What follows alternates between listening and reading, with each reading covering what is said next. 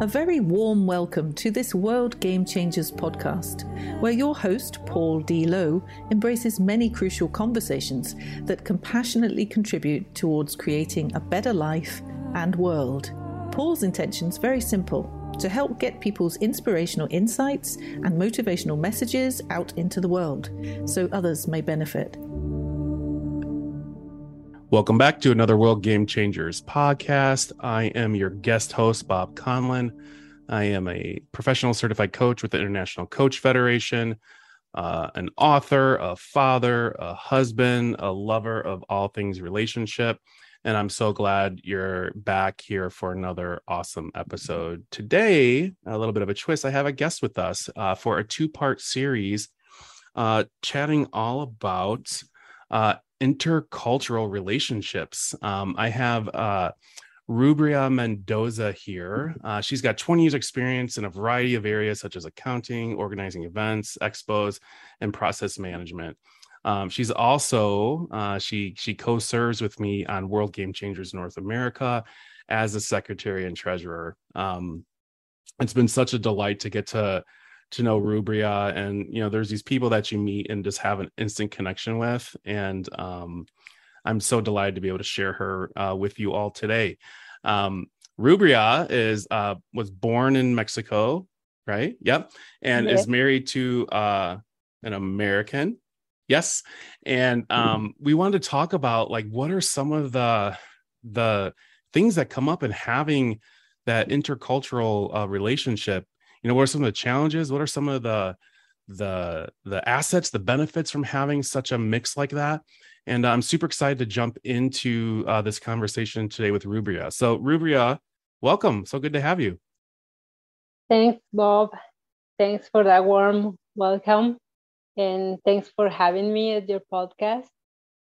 I'm very excited to share a little bit about not just me, but my family, because this is what it is, right? The intercultural relationship translated in our marriage and now with our kids, and how we've been navigating through all this, right? Yeah, totally right. Like what we get to learn about ourselves, what we get to learn about our partners.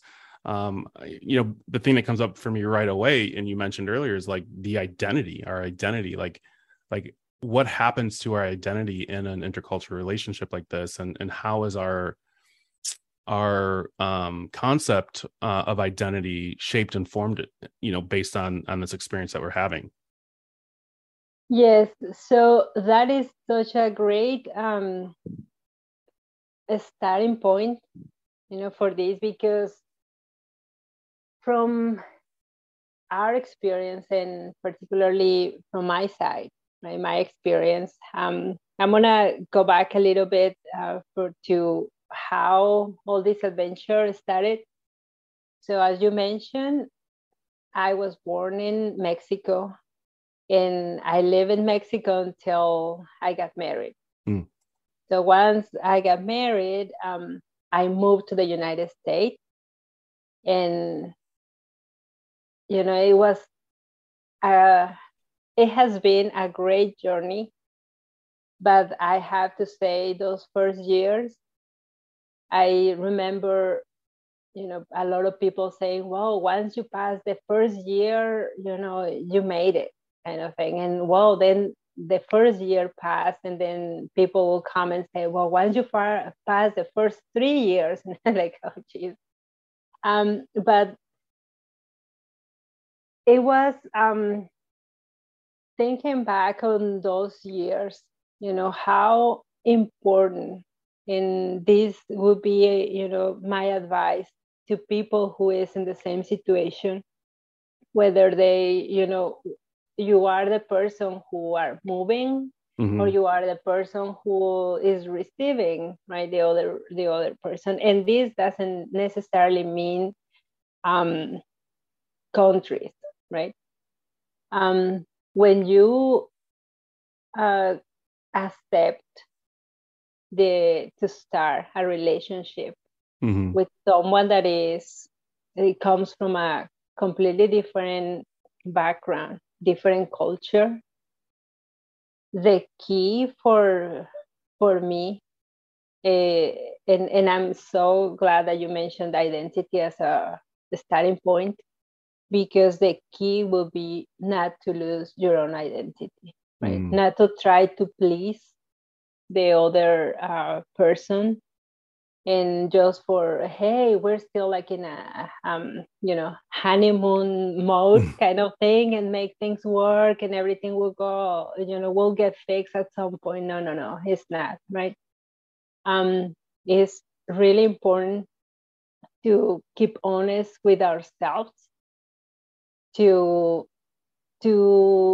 not force the other person to embrace our traditions, at least in my case, right? My traditions, my culture, but to make him part of it, right? And I learned this, as every marriage, there has been ups and downs, and I learned this the hard way.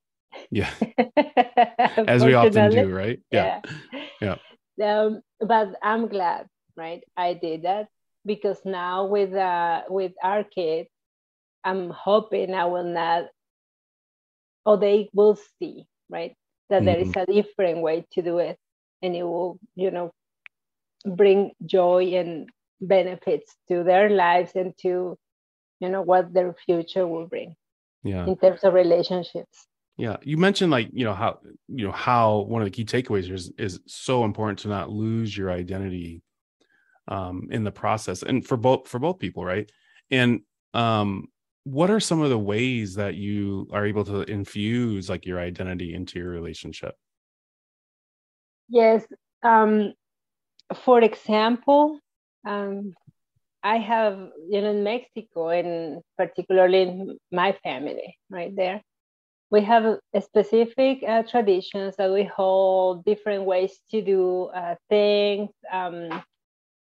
Just a simple example, we are a big family. We love gatherings.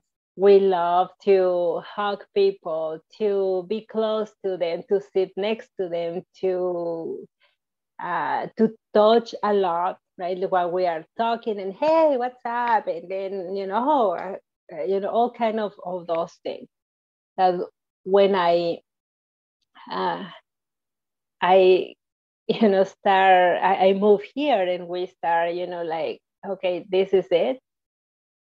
A lot of those were like, oh, wait, I don't like, big reunions. I don't like this. And like, so there were times that I feel like, well, maybe I can restrict myself from doing this. Maybe I can, start to not taking it the best way, right? Like saying, okay, I will do the change on my side.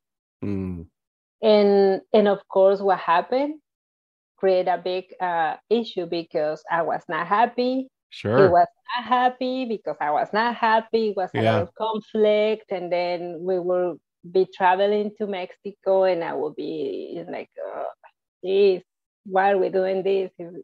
I like to meet with my friends. I like to see my family, to come together. And so through the the years, and I realized, well, this is not working, obviously, right? And the solution is not gonna be just, well, then let's break and we can continue doing whatever we like. No. We talk about it. And so what was that conversation like? Well, not nice. Not nice, but I mean, it was that point that I said, I'm not happy. I like to be there, even if I not necessarily need to be in Mexico, but I like calling my family for hours, right? Or calling them every day, or seeing them on the at Zoom or whatever, right? Calling my friends there, and being in keep contact to the network I was in before I got married. And I want to do that. If you want to join, is perfectly okay. If you don't want to join, I respect that. And he expressed the same thing. He said, well, I do not like to do that. Say hi for me when you do it. I'm okay. You feel free to do it. Say hi for me. Doesn't mean I don't, like your friends. I do. I love your family, but I don't want to be part of it, right? Getting into this that I don't feel like it. I will stay away from those calls, but doesn't mean I don't love them.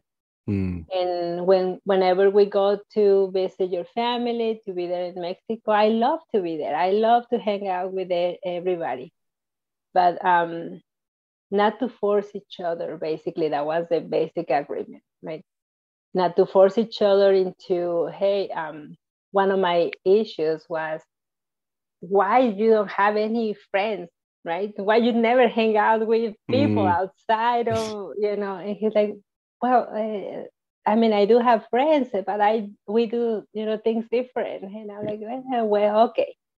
So for me to understand that, then for both of us to find the balance, it took time, and it took, communication. Yeah. Definitely. And most of it, I have to admit, most on my side, to be patient and say, yeah, you cannot, let's stop and be respectful. And doesn't mean, we can still, love each other, and doesn't mean,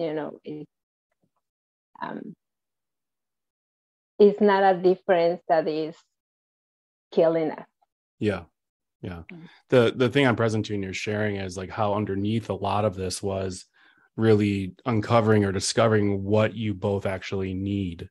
Like what are your needs and desires in that moment? And it's not that your needs are right or his are wrong or vice versa, but it's actually, and I think in many relationships, regardless, like that's such an important thing to discover is what we actually need.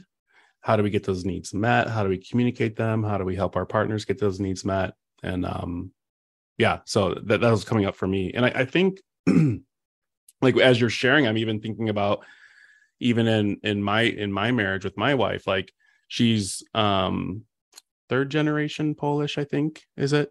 And her great grandmother, came over, or no, her grandmother came over from Poland after World War II.